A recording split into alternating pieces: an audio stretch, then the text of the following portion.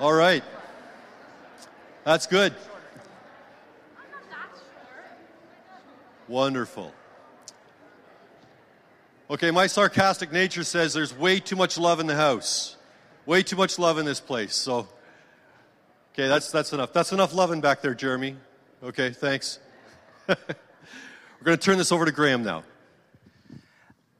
Before you are a bunch of our senior youth and leaders who are going to be taking their March break this year. We're going to be heading to Thunder Bay and the Grassy Narrows Reservation in Northern Ontario, just to start to learn and listen more to Indigenous voices and stories that are different than our own. Usually on a March break trip, you go somewhere warm with shorts, so you can kind of doubt people's motives, right? Because it's March, and like, who doesn't want to get a vacation? But we're actually going north to where it's colder, so we're packing snow pants, and it's going to be about 10 degrees at least colder than it is here. So I know their motives are pure. This isn't there's no hidden agenda. So we've been preparing a lot, and they're getting really excited and nervous and excited, and yeah, you're gonna pray for us, and Paul is gonna do that. A member of our mission team and a dad on the trip as well, and a friend. Actually, if anyone wants to join up here, any other members of parents or any other members of the mission team.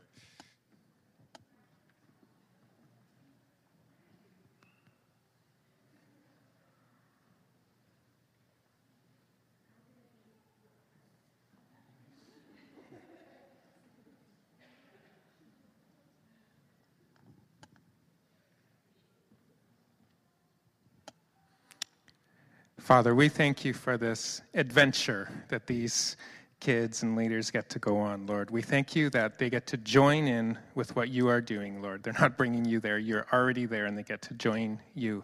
We pray that you would lead them and guide them and protect them, Lord. We pray for safety for these kids and leaders. We pray that you would help them as they travel, keep them physically and spiritually and emotionally safe, even in the midst of sometimes discomfort. And Lord, we pray most of all that you would change their hearts, Lord. We thank you that you love everyone so much more than we can imagine. And I pray that you would reveal that your love for the Indigenous people, the people that they will interact with during this whole trip, reveal your love for them to our youth, Lord, and teach them and grow them and let their hearts flourish, Lord, so they can come back and teach us. Bless them as they go, Lord. Thank you so much. In Jesus' name we pray, amen.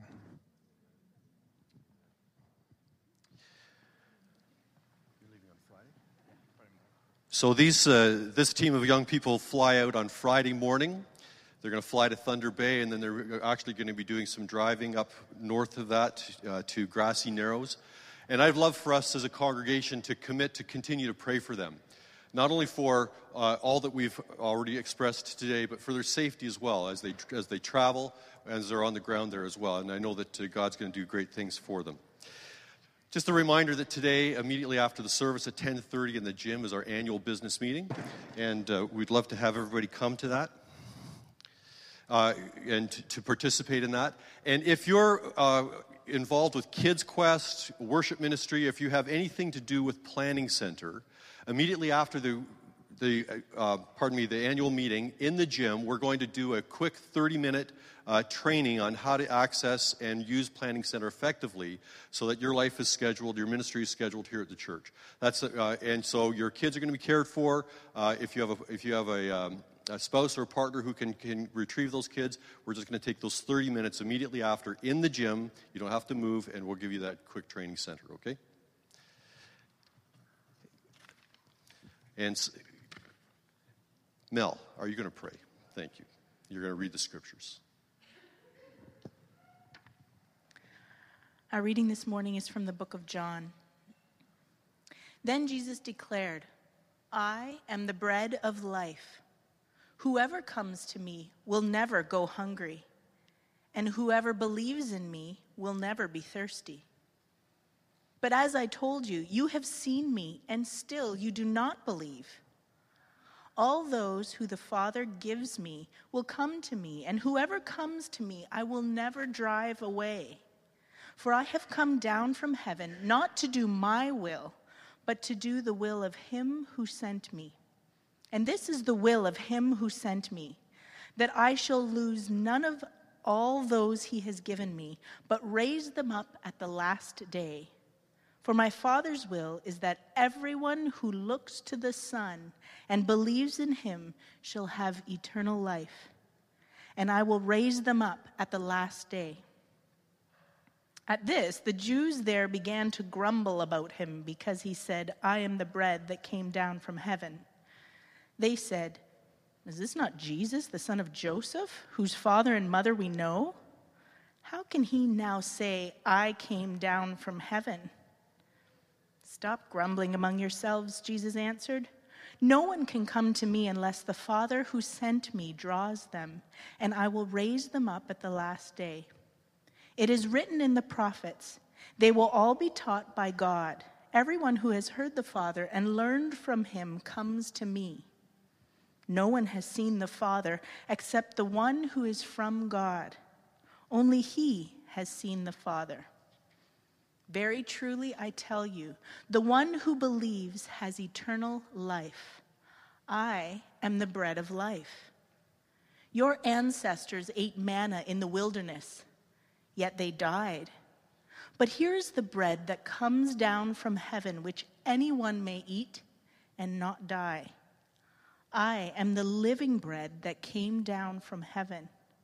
Whoever eats this bread will live forever. This bread is my flesh, which I give for the life of the world." Then the Jews began to argue sharply among themselves, "How can this man give us his flesh to eat?" Jesus said to them, "Very truly I tell you, unless you eat the flesh of the Son of Man and drink his blood, you have no life in me. Whoever eats my flesh and drinks my blood has eternal life, and I will raise them up at the last day. For my flesh is real food, and my blood is real drink. Whoever eats my flesh and drinks my blood remains in me, and I in them. Just as the living Father sent me, and I live because of the Father, so the one who feeds on me will live because of me. This is the bread that came down from heaven. Your ancestors ate manna and died, but whoever feeds on this bread will live forever." He said this while teaching in the synagogue in Capernaum. On hearing it, many of his disciples said, "This is a hard teaching. Who can accept it?"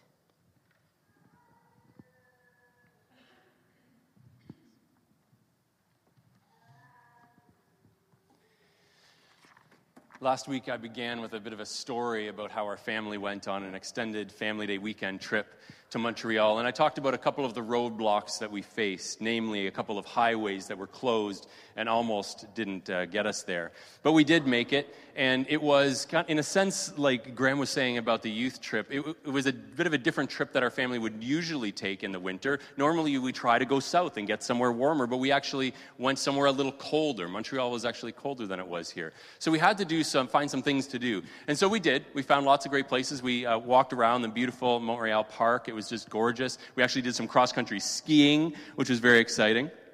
But the real exciting outdoor thing we did is courtesy of my wife, who found this a great opportunity. Now, behind Jude and Sophia in this picture here is a frozen lake. And if you look really closely, kind of in between them, you'll see dog sled teams. That's right. Melissa said, we are going to go dog sledding. This is what we're going to do as a family. So here we go. We show up, and we were running a little late, had a hard time getting here. Now, those of you who know me, you know I'm not a real dog person, but these are like really beautiful creatures. So we're there, and they start, the person's like, oh, you're the group of 5, great. And so we come up, and they're like, okay, join the group here. We're going to give the instructions. And so they start giving the tutorial about how this works. And they're like, it's like a little 2-person sled. And the next slide shows it there. And so you're going to stand on this thing. And then one person sits down. And you're going to, start pushing with your foot. And you're going to get these things. And then these dogs like run. And you do this giant loop all around this frozen lake. It was like so exciting, a little nervous. Like what happens if the dogs just run wild and we're never seen again, Anyways, but it was exciting. And then one of the other employees came up to the one who was doing the instruction, and they started speaking to each other in French, which is never a good sign. It's never a good sign. And then she came up to us, this new person, and said, I'm sorry, there was a misunderstanding. After your booking, this other group of 29 European tourists, they booked, and we had to bump your family, so actually you can't go until later. And we're like, oh, that's too bad. So we waited around and for quite a while. But after like an hour and a half of waiting, the other group, they weren't even halfway through their group. And we had heard the people say earlier that, you're lucky you showed up now because the groups who show up later, the dogs are really tired and, it's not as much fun. And all of a sudden we're like, wait a second. And then they said, well, it's going to be like another hour. So the short of the story is we never went dog sledding that day. So I share these pictures with you, but that's not any of our family on that dog sled. I don't even know who it is. Someone from Europe. That's all I know. All right, so this morning's story is about a bunch of people who were all bundled up, ready to follow Jesus out across the frozen lake, only to find themselves sorely disappointed. Our day up in the Laurentians ended with us getting our money back and trying to find something else to do with our time. So what do we do when we discover that the good news isn't what we thought it would be? Do we ask for our money back? Do we find something else to do instead of following Jesus? How do we keep moving forward when we're offended by what Jesus has to say and what he calls us to? So John chapter 6, we kind of join it halfway through, but the day started off with a crowd of confused Galileans. A quick summary of what happened in chapter 6. It is jam-packed with activity. The first thing that happens is that Jesus and his followers find that there is an incredibly large crowd that is gathered to hear him teach. Upwards of 5,000 or more people. And they have this problem. What are we going to do? We don't have any food to feed these people. And culturally, they had this expectation that they'd be fed for following this rabbi around. And so they're like, what are we going to do? Well, this boy comes up. He's got 5 small barley loaves, 2 small fish. And Jesus says, that's good enough. Just start passing it around. And somehow, miraculously, this food multiplies. And this giant crowd of people are fed with this small lunch. Later on, the story goes that Jesus wanted to spend some time alone. And we read this passage just a few weeks ago. And you remember that the disciples got into the boat and they headed to the other side of the lake. And then Jesus, kind of decided to join up with them, realized they'd left. And so in the midst of this dark, stormy night out on the lake, Jesus walks up to the boat across the water. So this chapter is just filled with the miraculous that's going on here.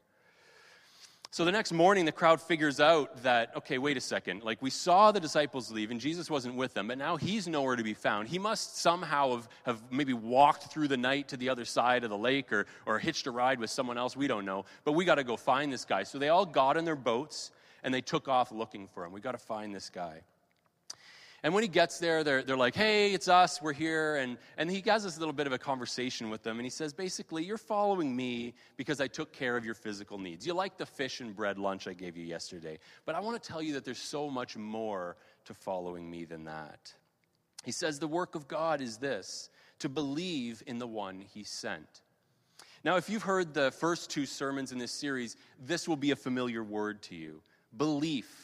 This trust in Jesus is the core theme of these stories. Time and time again, Jesus invited people to believe in him, to trust that he was who he said he was, the Son of God, sent from the Father with an invitation to eternal life.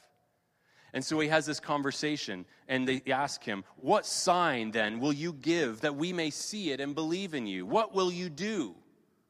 Seriously, that's the question they ask. After he fed 5,000 people with 5 pieces of bread and 2 fish, what sign will you give us? After he walks across a lake in the middle of the night to a boat, what sign will you give us?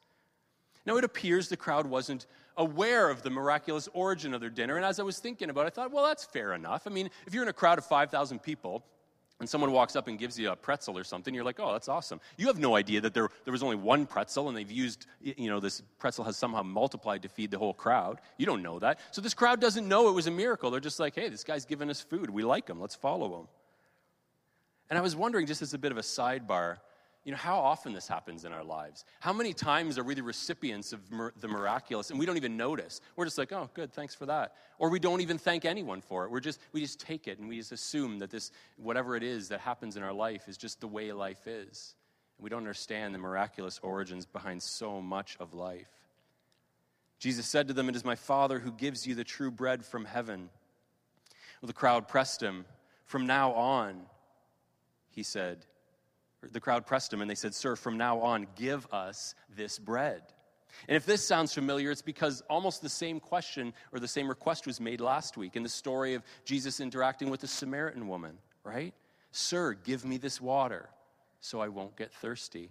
Give me water. Give me bread. Produce something for me so that I can go on my way. Just give me something to satisfy my needs in this moment, and then I can go on my way.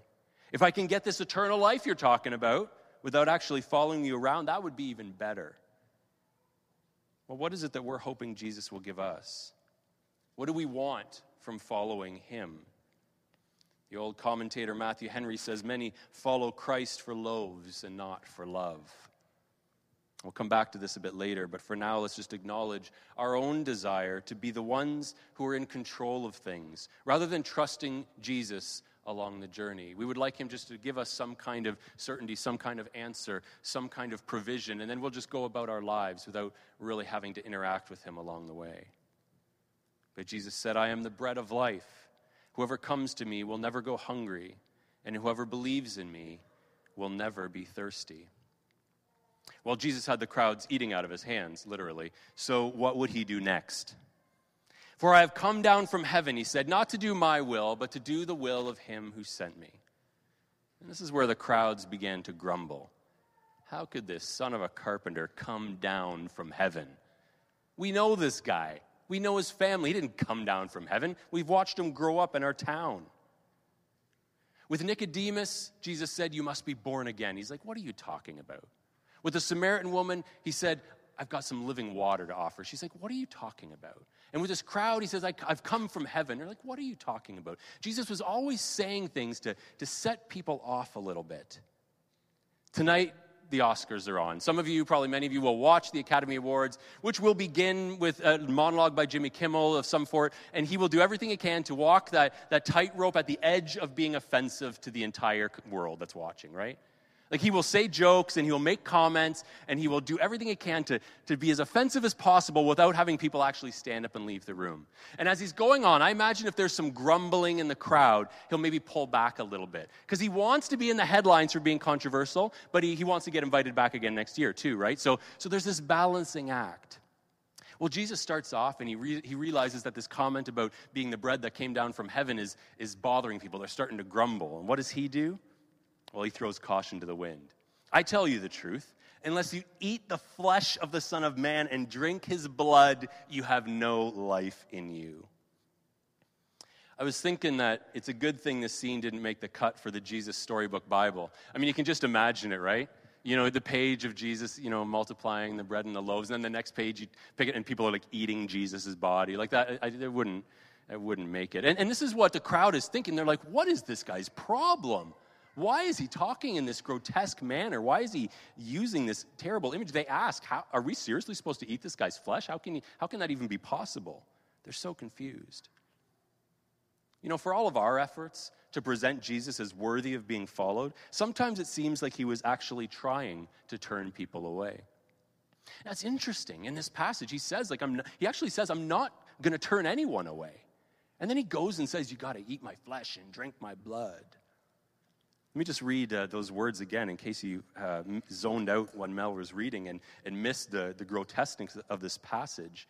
Starting at verse 54, "Whoever eats my flesh and drinks my blood has eternal life, and I will raise him up at the last day. For my flesh is real food, and my blood is real drink. Whoever eats my flesh and drinks my blood remains in me, and I in him." What on earth is Jesus talking about here? Last week, when socialite and reality TV star Kylie Jenner tweeted a negative comment about some changes to Snapchat, the company lost $1.3 billion in market value. She puts us out, "So does anyone else not open Snapchat anymore?" And everyone's like, "Yeah, I'm not using it either." And then the company's value just plummeted. One comment and all this damage. Sometimes one comment is all it takes to do a whole world of damage. Jesus says, "The one who feeds on me will live because of me." He pushed his would-be followers into some very uncomfortable territory. Now, he had the right to do this because he was in uncomfortable territory himself. And he had said this earlier in this little discourse of his, "For I have come down from heaven not to do my will, but to do the will of him who sent me." It's as if he's saying, if you want to join me on this journey, you'll have to do the same thing that I'm doing, which is setting my own interests aside for the sake of something much greater. One of the great hymns of the early church is found in Philippians 2, 4-8, these beautiful words. "Your attitude should be the same as that of Christ Jesus, who being in very nature God, did not consider equality with God something to be grasped, but made himself nothing, taking the very nature of a servant, being made in human likeness, and being found in appearance as a man, he humbled himself and became obedient to death, even death on a cross." Jesus' words in John 6 remind us that for him, this wasn't some passive acceptance of humility and suffering. It was central to the reason that he came to begin with. And so the key question in the passage comes from the lips of many of his disciples. This is a hard teaching. Who can accept it? Jesus had no desire at all to gather crowds of self-interested disciples. He wanted to force the issue and call people to something deeper. Far from using the miraculous picnic as an opportunity to expand his following, Jesus ups the ante and ends up with even less followers than he started with. Lent is a season of seeking Jesus as we follow him on his journey to the cross. Now, it's tempting as a pastor and, in fact, as a church to talk about Christian faith in a way that avoids all offense and makes it as easy as possible for people to hop on board. Now, understand, churches create all kinds of unnecessary barriers. That for someone to be part of this community, they have to look like us, they have to talk like us, live like us, think like us, dress like us, believe like us. The list goes on. And so many people find themselves excluded. But sometimes churches have to be offensive. Sometimes churches need to create barriers. The number of barriers are few. But I remember, some of you will remember Gloria, who was our children's ministry director a number of years ago. And I remember we hired her after she had spent a time working with kids in a United Church. And she talked about what a challenging environment that was for her, because the specific church that she was a part of had some rules about what she was and wasn't allowed to teach the children about. One of the things she wasn't allowed to talk about with children was sin. She wasn't allowed to talk to the children about sin. And after she spent some time designing an exercise, kind of a reflective exercise for the kids leading up to Easter, in which they would there was a cross that she had kind of mapped out on the ground, she was informed that, in fact, she wasn't allowed to talk about the cross either. Well, now that's maybe a barrier that we shouldn't be taking out of the way. I don't know if you read the headlines. Major controversy this week. Kentucky Fried Chicken stores were closing down in the UK for nearly a week because they ran out of chicken. It was a real problem. Like for almost a week, 90% of stores in the UK were shut down because they ran out of chicken. The police in one area actually put out on their Twitter feed, "Please do not contact us about the hashtag KFC crisis. It is not a police matter if your favorite eatery is not serving the menu that you desire." People actually calling 911. You can listen to the calls. I listened to one. You can listen to the calls online. People actually calling the police. So they have a crisis on hand. What is this restaurant chain going to do? Well, they put out like a full-page ad in a bunch of papers in the UK, and they had this great line. They say, "A chicken restaurant without any chicken, it's not ideal." I was like, awesome. Just own it. Just own it. It's not ideal. Well, what is Christianity without a cross? That's even less ideal. And if we think that taking the cross out of the story is going to make it easier for people, well, that's like a chicken restaurant taking chicken off the menu. It's just not going to work. In Galatians 5:11, Paul refers to the offense of the cross. And he refers to the offense of the cross in a positive way. This is a good thing that the cross offends us. What does he mean? What is offensive about Jesus' crucifixion? I mean, it's gory, it's terrible that this happened to him, but why is that offensive to us? Well, the cross points out how dire our condition is apart from Jesus. It announces how deep our sin goes, how dependent we are on help from the outside. Now, I don't know about you, I don't mind asking people for help. I've asked George for help with plumbing in my house. I've asked Mark for help with problems in our attic. I've asked Gary for help when my car battery died. I mean, I ask people for help all the time. Asking for help is just part of what happens, when we're part of a community. We lean on other people. But maybe we only ask help for things that we think are acceptable to ask help for. And maybe we think there are certain things that we just can't ask for help for. But the cross tells us that ultimately there's nothing that we can do to solve our own problem. Not the problem of a leaky faucet or a car that won't start, but the problem of a life that can't be lived to its fullest. The cross tells us there's nothing that we can do to solve our problem, and that's okay. And that's maybe the best part of the good news, that it's okay that you can't solve all of your own problems. It's okay that you can't live life to the fullest on your own. Because once we accept this, we encounter the wideness of God's mercy. I attended an event on Thursday afternoon and evening where some panelists were interacting, talking about how generosity could be a great addition to the business workplace. And the host of the event, who was doing kind of interviewing the panelists, was Michael Landsberg of TSN fame. Those of you who are sports fans know who he is. Those of you who don't. But when he introduced himself, he talked about a cause that he's really being public about, which is a number of years ago, he kind of confessed on public air that he suffers from depression. And he now has this organization, Sick Not Weak, that reminds people that, this isn't a weakness, but it's a sickness. There's something wrong with me. And a lot of his introduction when he was talking, he was saying, we have to be able to admit that we have a struggle. We can't be ashamed of this. And I was thinking, and people were nodding, and people were like, yeah. And I thought, this is great. I'm glad that he's sharing this. But this is like a little piece of the message of the cross.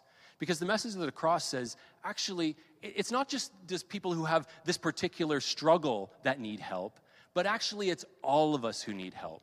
And I think it's easier for people to stand up and say, I struggle with mental health, if they are able to also stand up and say, I struggle with life.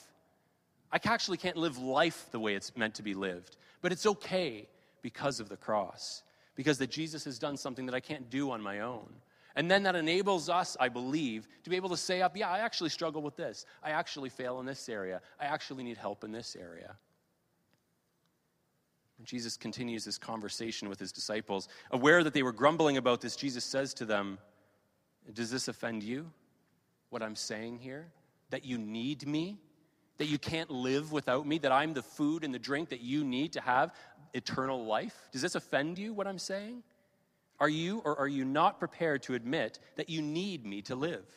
Like that like the food and drink you need to survive physically, you need me to survive spiritually. A rhetorical question, but the disciples responded with their feet. From this time, many of his disciples turned back and no longer followed him. Jesus pressed, you can't do this on your own. You need me. And they said, no, we don't. And they walked away. You get it though, right? Why people decided to stop following him? I was on a phone call, I don't know, this is a couple of months ago now, with a company. I was looking for a way, part of a group that I'm a part of with our denomination. We were looking for a way to do an interactive survey with pastors from across the country, and I was looking for a really good platform to do this with. And so I found one, and I had this phone conversation, and at the beginning the guy says, so what do you want to learn in this conversation? Well, I said, I want to tell you about the issue that I've got, and I want to find out if your product can satisfy it, and I want to find out how much this is going to cost me. And he said, all right, so I'll tell you how we're going to meet all your needs, and he said, and at the end I'll let you know about the price. And so for 45 minutes we talked about this thing, and I said, you still haven't told me about the price. And he said, I think I can probably get the price down to about $10,000 or $12,000. Which I was like, what part of charity didn't you understand? I don't have $10,000 for this. Anyways, I'm glad I didn't say that to him. And I'm glad that it was a phone call and not like a video chat. If you would have seen the look on my face, it would have been really hilarious. Don't ask me about the price. Just let me tell you about the product. In a way, we're all looking for a way to follow Jesus that doesn't cost too much. But he does something different. His strategy is like, okay, I've got all your attention here. Now first, this is going to cost $12,000. And everyone walks away. He's like, I don't want to fool people here. I want to tell you what the cost of this is. But we're all looking for a way to follow without the cost. I love this line from Dallas Willard. Someone will say, can I not be saved, that is, get into heaven when I die, without any of this discipleship, this following Jesus? Perhaps you can. God's goodness is so great. I am sure that he will let you in if he can find any basis at all to do so. But you might wish to think about what your life amounts to before you die, about what kind of person you are becoming, and about whether you really would be comfortable for eternity in the presence of one whose company you have not found especially desirable for the few hours and days of your earthly existence. He is, after all, the one who says to you, "Now, follow me." Jesus said, "My Father's will is that everyone who looks to the Son and believes in him shall have eternal life, and I will raise them up at the last day." Eternal in quantity, yes. When we die, yes. But more importantly for us, in the meantime, eternal in quality. Jesus called it life to its fullest. Is that what we want? Is that what we're willing to follow him into? Oswald Sanders said, "There is no such thing as easy and instant discipleship. One can commence a walk of discipleship in a moment, but the first step must lengthen into a lifelong walk." The crowds weren't willing to sign on for a lifelong walk. Now, beyond the end of this morning's reading comes Peter's profound response to Jesus' question about whether his closest followers, even his disciples, if they were ready to abandon him as well. And Peter replies, "Lord, to whom shall we go? You have the words of eternal life. We believe and know that you are the Holy One of God." Brennan Manning once quipped, "In the final analysis, discipleship is a life of sublime madness." That's what we sign on for, something that just seems crazy. So what about us? How will we respond when the cost of following Jesus seems too high? When the things he calls us to catch us off guard? When the vision he paints for faithful living isn't what we had in mind? How will I respond? How will you respond? I invite you to stand.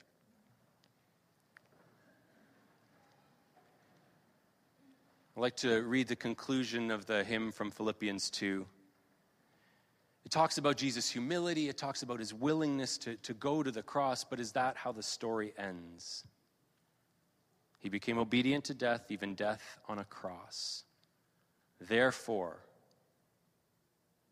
God exalted him to the highest place and gave him the name that is above every name, that at the name of Jesus every knee should bow in heaven and on earth and under the earth, and every tongue confess that Jesus Christ is Lord, to the glory of God the Father.